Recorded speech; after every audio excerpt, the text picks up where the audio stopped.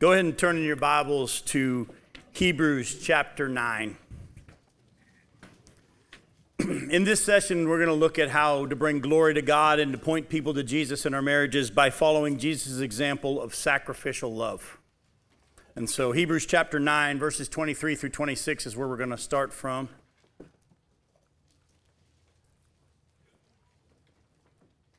Hebrews 9, verse 23 says this: "Thus it was necessary for the copies of the heavenly things to be purified with these rites, but the heavenly things themselves with better sacrifices than these. For Christ has entered not into holy places made with hands, which are copies of the true things, but into heaven itself, now to appear in the presence of God on our behalf. Nor was it to offer himself repeatedly as the high priest enters the holy places every year with blood not his own, for then he would have had to suffer repeatedly since the foundation of the world. But as it is, he has appeared once for all at the end of the ages to put away sin by the sacrifice of himself." And that's where we're going to be going today. Another way that we allow God to be glorified in our marriages and our lives to point to Jesus is through loving our spouses and loving each other in a sacrificial way. If you go to Romans chapter 5, you'll see in verses 6 through 8 that Jesus didn't die for the lovely. Romans chapter 5, verses 6 through 8, the scripture says, "For while we were still weak, at the right time Christ died for the ungodly. For one will scarcely die for a righteous person, though perhaps for a good person one would dare to even die. But God shows his love for us, and that while we were still sinners, Christ died for us." Folks, what I want you to understand is this, is that when Jesus sacrificially gave of himself on our behalf, he did it, well, when he was on the cross, were people saying, "Please forgive us"? No. Yet he was still crying out, "Father, forgive them. They don't know what they're doing." And so as we move into this last session and talk about how to love each other in a way that considers the other person more important than ourselves, we need to keep in mind, once again, we're not asking you to do something. God's not asking you to do something that he hasn't done himself. Jesus himself laid down his life, sacrificed on our behalf. Go to 1 John chapter 4. 1 John chapter 4, look at verses 7 through 12, and then we're going to jump down to verses 20 and 21. 1 John chapter 4, starting in verse 7. "Beloved, let us love one another, for love is from God, and whoever loves has been born of God and knows God. Anyone who doesn't love doesn't know God, because God is love. In this, the love of God was made manifest among us, that God sent his only Son into the world so that we might live through him. In this is love, not that we have loved God, but that he loved us and sent his Son to be the propitiation for our sins. Beloved, if God so loved us, if he so loved us, we ought also to love one another." Now jump down to verse 20 and 21. "If anyone says, 'I love God,' and hates his brother, he's a liar. For he who does not love his brother whom he has seen cannot love God whom he has not seen. And this commandment we have from him: whoever loves God must also love his brother." Jump over to one more passage real quick. Go to John, the Gospel of John, chapter 13.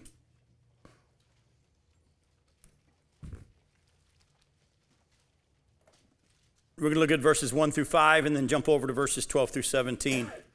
In John chapter 13, starting in verse 1, it says, "Now before the feast of the Passover, when Jesus knew that the hour had come to depart out of this world to the Father, having loved his own who were in the world, he loved them to the end." Some of your translations might even say he showed them the full extent of his love. "During supper, when the devil had already put it in the heart of Judas Iscariot, Simon's son, to betray him, Jesus, knowing that the Father had given all things into his hands and that he had come from God and was going back to God, he rose from supper, he laid aside his outer garments, and taking a towel, he tied it around his waist, and then he poured water into a basin and began to wash the disciples' feet and to wipe them with the towel that was wrapped around him." Now jump down to verse 12. "And when he had washed their feet and put on his outer garments and resumed his place, he said to them, 'Do you understand what I have done to you? You call me teacher and Lord, and you are right, for so I am. If I then, your Lord and teacher, have washed your feet, you also ought to wash one another's feet. For I have given you an example that you should also do just as I have done to you. Truly, truly, I say to you, a servant is not greater than his master, nor is a messenger greater than the one who sent him. If you know these things, blessed are you if you do them. Now, in this situation here, we see Jesus take the role of a servant and wash the disciples' feet. Now, let me just real quickly explain to you that he was doing much more than teaching just about service. Because if it was just about service, when Jesus said to Peter, hey, I'm going to go wash you next, and Peter says, I'm not going to let you, and Jesus said, if you don't let me wash you, you have no part in me. He also said this, he said, you don't know what I'm doing right now. Later you'll understand. Well, if it was service is all he was talking about, Peter knew exactly what he was doing. But actually, there's a deeper level of what's going on here where Jesus is actually teaching about sanctification. If you were to go on in that section that I skipped, you'll notice that Jesus talks about how a person that's been washed doesn't need to have another bath. They're already clean, but you need to have your feet washed. And actually, Jesus was not only showing them how to serve, he was also forgiving ahead of time things that Peter was going to do in the next few hours. We got to understand something. When we confess our sins, we're not telling God something he doesn't know. We're agreeing with God. To confess is to agree. Homologeo is the Greek word, and it means to say the same thing, to be in agreement. And so when we confess our sins in order to be saved, God's the one who's spoken first and said, you need a Savior, you're a sinner, you're guilty, you're broken. But when we agree with God, that's how we get saved. We confess. At the same time, on a daily basis, God offers us this grace, the sanctification process. And as Jesus was teaching about the sanctification process, he also at the same time was teaching them how to give up of his place and take the role of a servant to meet the needs of the people around him and offer this grace and this forgiveness. By the way, let me ask you a question. Just because you've been through a marriage retreat, it means your spouse is not going to do anything to bother you the rest of your life, right? No, it wouldn't hurt during your session later on as we talk to each other to tell the other person, I'm going to hurt you and I'm sorry, but I don't do it on purpose, and understand that ahead of time and give grace. Be ready to be willing to give grace ahead of time for what's going to happen down the road. But look closely at this passage. What drove Jesus and empowered him to take the role of the servant? The answer, by the way, is in verse 3. How come Jesus was able to take the role of a servant, leave his place, dress himself in a towel, and serve the people around him? Why? He knew he was God's. He knew he was God's. He knew he was God. He knew he'd come from God. He knew he was going back to God. He knew who he was. He knew who God was. He knew his position. He knew his relationship. And as we looked at last session, he was serving the Father. And because of that, you can sacrificially give to your spouse if you really understand, I'm good. My Father loves me. I'm loved by my Father, and that's how I demonstrate it. Remember how we just saw? This is love, not that we love God, but he's loved us first. And if we really get to that point where we really believe God is good and he's going to keep track of all things, we don't have to have our spouse meet our needs.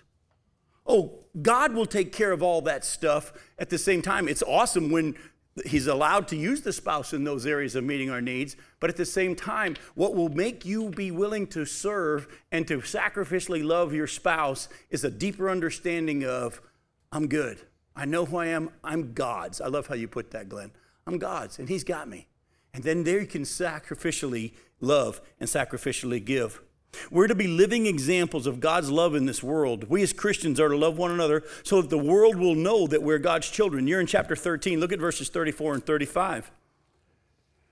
He says, a new commandment I give to you, that you love one another just as I have loved you. You also are to love one another.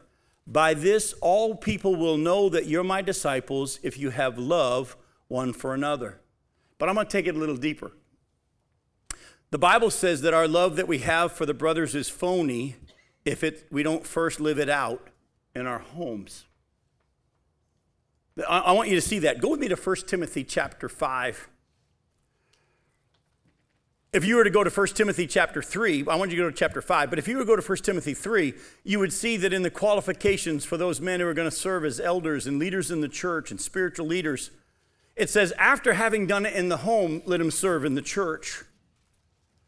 In the same way, 1 Timothy chapter 5, look at verses 3 through 8 as Paul's giving instructions about the widows and who's to take care of the widows and all that. It says, honor widows, 1 Timothy 5 verse 3, honor widows who are truly widows. But if a widow has children or grandchildren, let them first learn to show godliness to their own household and to make some return to their parents, for this is pleasing in the sight of God. She who is truly a widow, left all alone, has set her hope on God and continues in supplications and prayers night and day. But she who is self-indulgent is dead even while she lives. Command these things as well, so that they may be without reproach. But if anyone does not provide for his relatives, and especially for the members of his household, he's denied the faith and is worse than an unbeliever. All through Scripture, folks, the Bible says that the love that we're to demonstrate is considered phony unless it starts in our houses first. The Bible even talks about how we're to love everyone, especially the household of faith and the church. But even deeper than that, God's word says if you're not demonstrating this in your marriage and in your family, all the other stuff is phony. It's all a show. It's all a facade. Years ago, I've been in ministry now for many, many years. Years ago, though, God really got a hold of me and he said, Jim, when you stand before me, I'm not going to ask you about the churches you pastored first. I'm going to ask you about your family because those are the ones I put in your house. All the way through Scripture, the Bible's very clear that if what you say is real and the world's going to see it, they're going to see it in your home first and in your family. I'm going to share a story with you at the end of our time today that kind of illustrates that. The Bible also says that the true measure of genuineness of our love is that it is sacrificial and that it considers others first, more important than ourselves, before we consider ourselves. Go to Philippians chapter 2. We've just looked at this passage earlier today in the fact that we should have this mind in us that is ours in Christ Jesus. But look at Philippians chapter 2, verses 1 through 4. He said, so then, if there's any encouragement in Christ, any comfort from his love, any participation in the Spirit, and any affection and sympathy, complete my joy by being of the same mind, having the same love, being in full accord and of one mind. Do nothing from selfish ambition or conceit, but in humility count others more significant than yourselves. Let each of you look not only to his own interests, but also to the interests of others. And then it goes on and says, have this mind in you, which is Christ's. Now, I'm going to read this to you again, though, starting in verse 3. All right? Actually, I'm going to start in verse 2. What if the instructions just simply said, complete my joy by being of the same mind, having the same love, being in full accord and of one mind, do nothing from selfish ambition or conceit, but in humility count others more significant than yourselves. Don't look to your own interests, but also to the interest of others. Would that give us the full explanation of it? No. What's missing? Christ. If there's any encouragement in Christ, any comfort from his love, any participation in the Spirit, any affection and sympathy, then you're able to do it. Like Glenn brought out, when we understand that we're God's and we belong to God and we're in Christ and he's got us and he's promised all these awesome things that he's going to take care of, when we understand our position, we're able to live the life that he's asked us to live, even if we don't see the results from it. See, most of us have been taught, well, I tried it. It didn't work. Must not have been God's will. No, that's a dangerous thing to do. If you actually let the results measure whether or not you're going to be obedient, a lot of you are going to quit. Actually, Jesus preached for years to most of the people that rejected him. He came to his own, and his own did not receive him. We love to have the preacher talk to us about Isaiah chapter 6, where Isaiah goes into the throne room of God. He's given this vision, and he has the coals from the altar touch his lips, and God says, whom will I send? Who will go for me? And Isaiah says, here am I, send me.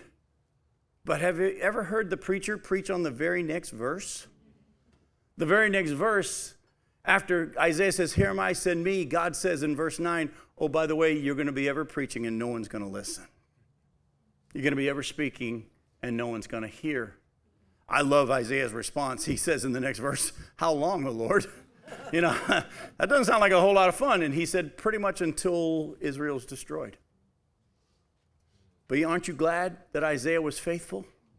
Because there's so much wealth that we have reaped the benefits of Isaiah's faithfulness. Folks, You might not see the results in your specific marriage, but you don't know who's watching, who's your kids, your grandkids. You know, you might have people watching that are outside. You don't know what God's doing. Don't you set the determination of what the results are going to be. You do what the Father asked you to do. And you love in a sacrificial way. And you consider others more important than yourselves. Go to Ephesians chapter 5. Back to our passage that we've been looking at off and on. I'm going to read verses 25 through 33 again, especially as he's talking to husbands. In Ephesians 5, verse 25, husbands, love your wives as Christ loved the church and did what? Gave himself up for her, that he might sanctify her, having cleansed her by the washing of water with the word, so that he might present the church to himself in splendor, without spot or wrinkle or any such thing, that she might be holy and without blemish. In the same way, husbands should love their wives as their own bodies. He who loves his wife loves himself. For no one ever hated his own flesh, but nourishes and cherishes it, just as Christ does the church, because we're members of his body. In other words, here he says you're to give yourself up for her. You love your own body, but you need to love her in the same way. Now, I'm going to do something right now that actually wasn't originally in my notes, but between the first session and this session, I added a page. My other notes are yellow. I stole one of your white pages when you weren't looking, Allison. You weren't there, and I figured if I asked you, you'd say no, so I didn't ask. But as my wife and I, Becky, were having our little time together after the first session, we went out to the car, and she said, Jim, you do what God tells you to do, but I feel like there's something God put on my heart that you need to say. And she did it in such a way that I understood this was coming from God. And I want you to hear that I'm putting into practice what we talked about last session. But she said, Jim, you need to talk to the men and the women about the sexual aspect of their relationship. Because when you talk about submission, there's going to be an area that needs to be dealt with, and a lot of wives need to hear some things, and some husbands need to hear some things. And my wife shared with me some things that God began to put on her heart. And she said, would you be willing to pray about adding that? And I said, actually, it goes perfectly with where we're going. I want to talk to you all about your bodies.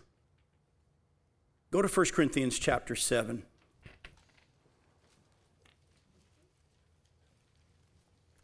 This is something that's not talked about enough, I don't think, in the church. But this is a perfect setting for it. In 1 Corinthians chapter 7, we're going to look at verses 1 through 5. Paul's been dealing with things that have been written to him about. And here, he deals with one here. He deals with another one in chapter 12. But here in 1 Corinthians 7, he says, now concerning the matters about which you wrote, it's good for a man not to have sexual relations with a woman. But because of the temptation to sexual immorality, each man should have his own wife, and each woman her own husband. The husband should give to his wife her conjugal rights, and likewise the wife to her husband. For the wife does not have authority over her own body, but the husband does. Likewise, the husband does not have authority over his own body, but the wife does. Do not deprive one another sexually, except perhaps by agreement for a limited time, that you may devote yourselves to prayer. But then come together again so that Satan may not tempt you because of your lack of self-control. Folks, as I've traveled the country and I've been pastor for many, many years, it would blow your mind to know how many couples today in the church struggle with the sexual aspect of their relationship. And how many wives have used it as a weapon against their husband. How often have we heard the joke of, you're sleeping on the couch tonight? Even though the Bible says, don't let the sun go down on your wrath and give Satan a foothold. At the same time, how many husbands have not been gentle with their wives and understanding in some of these areas? Some of you that struggle in these areas might have had abuse in your past. What makes it really, really hard for you to be open in that area? You need to hear some things. The Bible says, wives, your body's not yours. And you need to be willing to sacrificially give of your body to your husband. Husbands, you don't force that. You be gentle with your wives in an understanding way. But didn't 1 Peter chapter 3 said, wives, don't be afraid of anything that's frightening? Husbands, be gentle with your wives so your prayers aren't hindered. But unfortunately, a lot of wives don't fully understand how important this aspect of the relationship is, especially to the man. It's like eating. It's like breathing. Years ago, when my wife and I were first married, I was associate pastor of a church in New Orleans, and this young couple was about to get married, and the wife had been single her whole life, and she had been single for a long time, and she would talk in confidence to my wife and some other wives, and she would say to them, I keep hearing about the man's sexual desire and how it's amazing. She said, I don't think my husband's going to be able to keep up with me. I have desires. And my wife and other wives would laugh at her and say, yeah, don't worry, you're going to be surprised. And she's saying, oh, no, he better watch out. Well, it wasn't a month or two after they got married, she came back and go, he's an animal. Jim? Yes, ma'am. But there may be some where those roles are reversed. Yes, and that's where I'm heading next. There are actually situations where as men get older, their desire starts to wane a little bit. And the Bible actually talks about that in the book of Ecclesiastes when desire is no longer stirred. And there are wives who are feeling deprived. Again, don't hear this as one side or the other side. What I want you to hear is this. When it comes to sacrificially loving your spouse, some of you might be needing to hear the Lord say, even though this isn't something you desire, consider your spouse. Husbands, does your wife need more sexual intimacy than you're giving her? Wives, does your husband need more sexual intimacy than you're giving him? God will give you the grace. Some of you might need to go see some counseling and get some help if there's been some abuse that makes it really, really hard for you. I'm not poo-pooing that, but at the same time, we have to let the scripture speak. And isn't it interesting that God would speak so clearly about this? You don't have control over your body. It belongs to your husband. You don't have control over your body. It belongs to your wife. And do not deprive each other, except if you're both in agreement for a period of time, and when that period of time is over, what does the scripture say? Get back at it. It does. Years ago, when my wife and I used to do young married conferences, or we would do sexual and sexuality and dating stuff. It doesn't say get back at it. What translation are you using? But my wife and I used to do dating and sexuality seminars with youth sometimes. And we would talk to them about the importance of sexual purity and being virgins. And by the way, folks, we had the privilege of teaching our children and saying, by the way, your mom and your dad were virgins when we got married. God's way is best. And it's what a privilege we've had. I was 25. She was 21 when we got married. And we both had been sexually pure. And we've lived the benefits of that. And we were able to teach our kids. But as we taught the kids from the scriptures about sexual purity, we then showed them how the scripture even said that after the guy was to get married, he wasn't to go to war for the next year, but to what? King James actually said, make sport with his wife, is how it actually worded it. And the Bible actually says, don't do it until you're married, but once you get married, make up for lost time. And the Bible actually says that this should be an active part of your relationship. So I don't want to just talk about sacrificially loving each other without talking about this area. And I thank God for my wife, who actually was the one who said, it needs to be said. And it isn't just coming from Jim, a guy. She made me say it.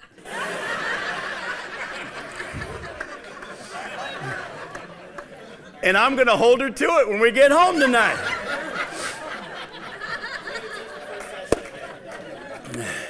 I've already been practicing my cough. It sounds like this. Hoopatasso. All right, so. Wives, don't fear anything that's frightening, though. God will give you the grace, and it will actually develop. I can honestly tell you, without getting into things that are inappropriate, in this aspect of Becky's and my marriage over 30 years, it's better now than it's ever been. It gets better. The intimacy, the communication, it gets better. But you have to stop working on what you're in the mood for and let the Spirit of God work in those areas. Now, we're going to talk in a little bit, and you have paperwork on your desk there on your table, but don't pull it out just yet. We're going to talk about the 5 love languages a little bit, and you're going to be doing some homework in our last session as you break out here. But this is where Gary Chapman's 5 love languages really was helpful for Becky and I. And I want to just kind of talk to you a little bit about why we need to learn how to speak the other person's love language. First off, let me just start out with you this way and just kind of take you back in your memories to your childhood. Boys and girls are different, correct? If you watch little kids in the playground, the boys play with the boys and the girls play with the girls. And the girls want to play dolls and they want to play dress up and make believe. Guys want to compete. Guys want to just who runs the fastest, who throws the hardest. And when the boys and the girls ever got together, the boys messed everything up because they just didn't do it right. Yet as we get older, something starts happening to us in our bodies. Well, all of a sudden, the girls don't have cooties anymore. And you'll see junior high kids in a McDonald's, and you can obviously see that something's starting to happen. And now we're curious about the opposite sex. But the boy doesn't know how to communicate with her because I don't understand those girls, but I'm interested in getting to know them. And what do the boys do? They'll think, well, if I comb my hair just right, or if I walk in a certain way, if I impress her, she'll like me. That's what they always did do with their buddies, impress them. Or maybe if I'm funny and he'll stick straws up his nose and, hey, maybe I'm on a walrus and the girl's thinking, I still like him, but he's really weird, And what happens as you get older, you go on a date. Now you're in a car and you still don't know how to talk. The guy says, I know how to drive. I can drive my car. Maybe if I impress her with how I drive. Or she's sitting there going, I want to talk to him. I want to know what his favorite color is. I want to know these things. And he's thinking, I don't know what in the world she's talking about. I don't have a favorite color. Color's color. I don't care. And eventually they end up getting physical. And it feels like love. But it really isn't. And they've never learned to develop to really understanding how the other person speaks. Let me ask you a question.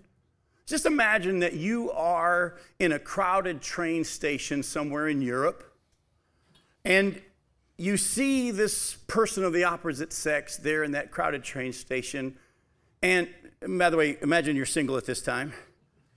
And you see this person of the opposite sex, and you immediately think to yourself, that's the one. But you speak French, and only French, and the other person only speaks Spanish. How are you going to communicate your love? You can use physical gestures, but again, that's only going to get you so far. If you truly, truly, truly love that person, if you speak French and they speak Spanish, you're going to learn their language. The problem is most of us have never been taught how to do that.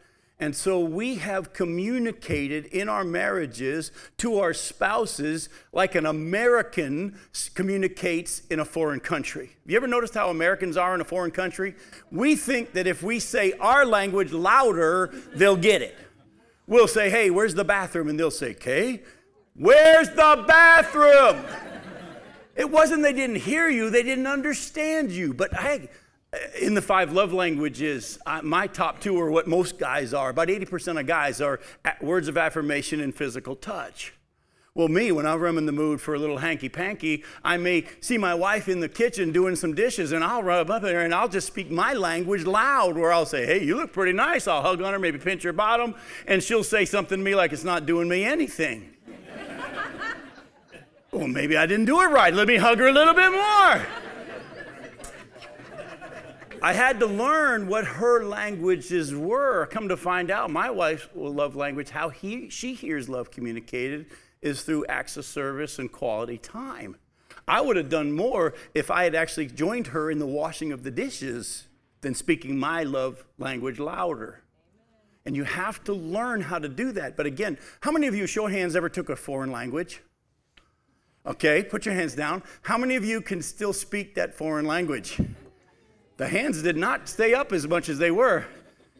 You have to keep using it or it goes away, correct? In the same way. Some of you might be rolling your eyes saying, oh, Gary Chapman's 5 love languages, been there, done that. No. Because I'm going to take it even deeper today, and that's what we're going to have you do in just a little bit. I want you to also learn how to communicate each other's, not just their language, but their dialect.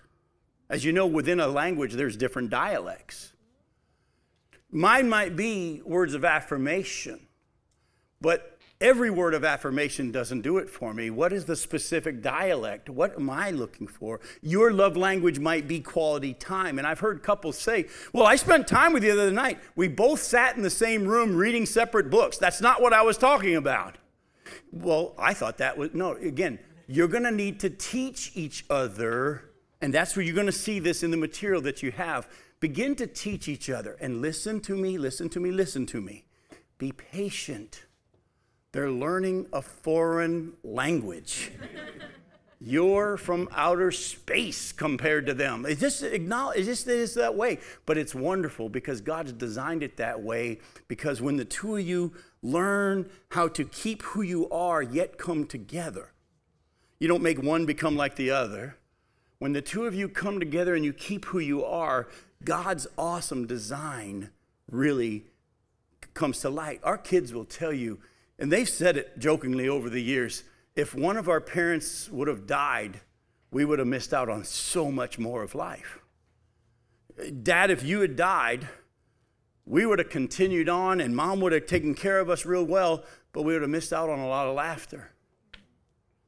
Mom, if you had died, Dad would have handled taking care of us with ease. Mickey D's, Chili's, Sonny's, Wendy's. Our kids would have missed out on so much if it was just me, but together. But we had to learn how we work together, and we've had to, and we're developing it still, communicate and learn each other's languages. And so today, I want you to understand, if you truly love the other person, you will not force them to learn or to speak your language, but you will sacrifice to learn theirs.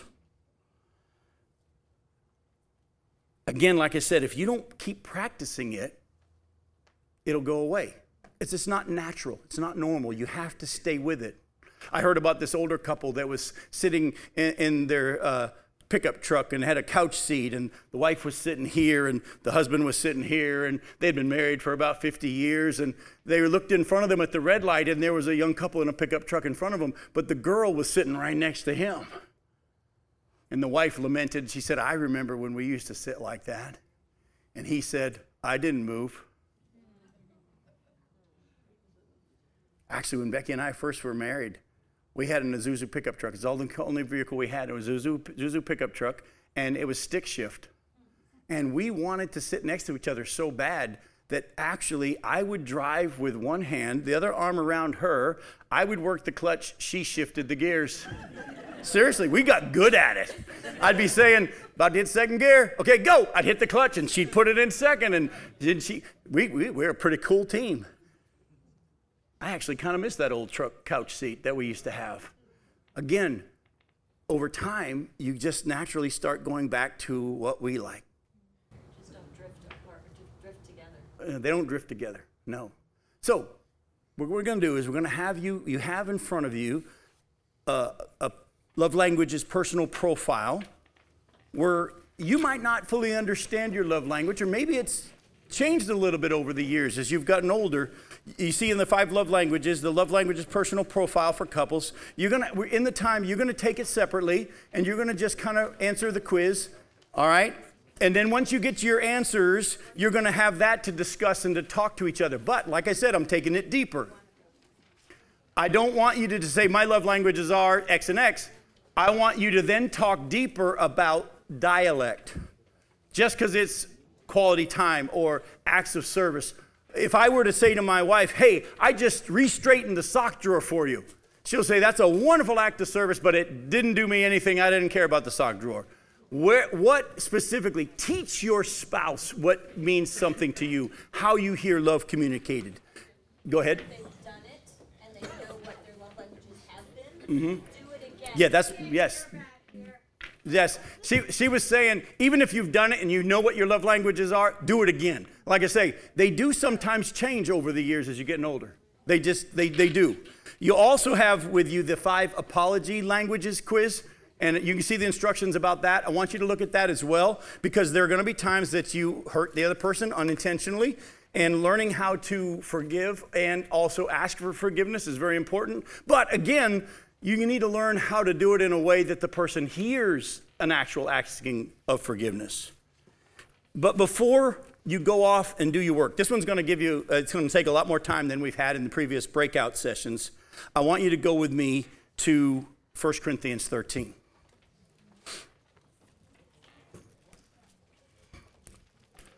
In 1 Corinthians 13, look at verses 4 through 8 and listen closely to what the scripture says here.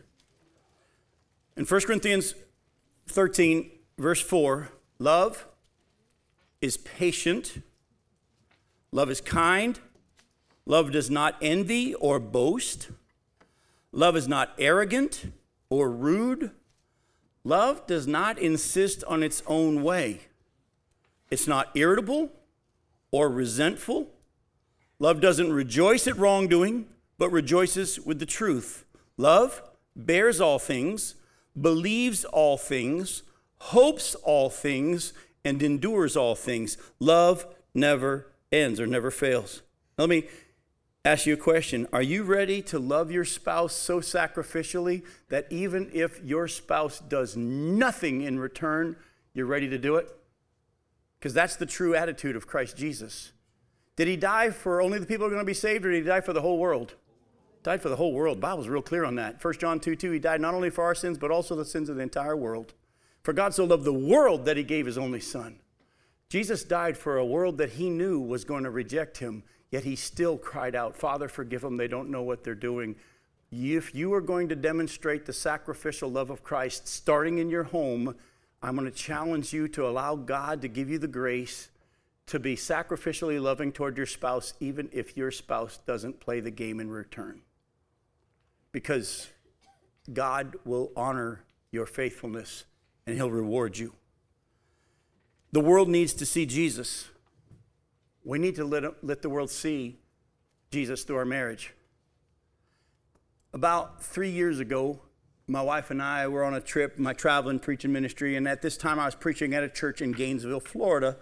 And there was a young girl who was a student at the University of Florida who was a friend of ours' daughter. And I contacted her and I said, hey, Miss Becky and I are in town. I'm preaching at this one church Monday. If you would come to the service on Monday night, I'll take you out to dinner wherever you want to go. And Rebecca said, that'd be really cool. She said, but Olivia is going to be in town visiting, and can she come too? Now, Olivia is a young girl who grew up in the neighborhood with our kids and this girl, Rebecca, that I knew. And Olivia had been in our home a lot because, unfortunately, Olivia's family wasn't a godly family, and her parents were going through a horrible divorce as she was growing up, and it stretched on for a while. And just to avoid home, Olivia would come after school with our kids to our house and just hang out at our house, or go hang out at Rebecca's family's house. And Olivia, now in her mid-20s, was done college, and she was just traveling around couch surfing, and she just happened to be at Rebecca's that weekend. And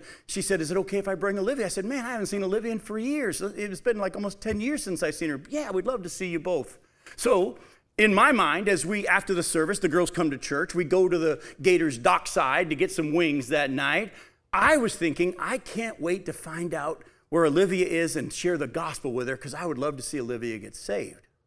Well, as we're sitting there talking and I'm waiting for my opportunity to share the gospel with her, it becomes evident to me that Olivia is not only already saved, she is a strong Christian. And so after about a half an hour, I finally said to her, I said, Olivia, how did you come to Christ? It's obvious you know the Lord and you've walked in close with him. How did you get saved? I want to hear your story. She got red in the face and she put her head down and she said, it was you guys. I'm like, what? She said, it was you and Miss Becky. I go, I don't understand. She said, during those times when I would go over to your house because of the mess of my family, I would watch you and her, and I'd watch your family, and I watched Rebecca's parents, and I knew you were Christians, and God used you guys to put something in my heart, and I came to Christ from watching you guys in your home. All I could say was, I had no idea. I had no idea. I got points and I didn't even try for it. You have no idea what God wants to do. Don't try to figure it out. Don't try to think, I'm going to be a great husband because my wife will finally, or I'm going to be a great wife because then my husband will. No, don't try to put God in a box. You just serve in the submission role that he's called you to. You love sacrificially as he's telling you, and you learn how to do this together, and God will be glorified in ways that one day when we stand before him, you'll be rewarded for, and you had no idea. Let me pray for you, and then we're going to give you your wrap-up instructions so you can go do your work together. Father, thank you again for this chance to come and allow you to speak to us through your word. I thank you for the privilege I've been given, but Lord, at the same time, I also thank you for a godly wife that has made it so that I'm standing here the whole time just worshiping you and saying, Lord, thank you for the fact that I'm actually living out and getting to experience with my wife the way you've worked through her over the years to submit and to sacrificially love me. Lord, I just can't help but just publicly say thank you for what you've done in Becky's life, and what a blessing it's been to stand here thanking you for what's going on. Lord, I pray that I would be the kind of husband by your grace that she would be sitting there thanking you for what you've done through me. And Lord, I want that for everybody else that's here. So Lord, because you're a God that says, let's get going from here, begin to knit us together even more for your glory and for your purposes. We'll reap the benefits and you'll get the praise. May the world see Jesus through our marriages. We ask this in Jesus' name. Amen. I love you guys. Thanks so much.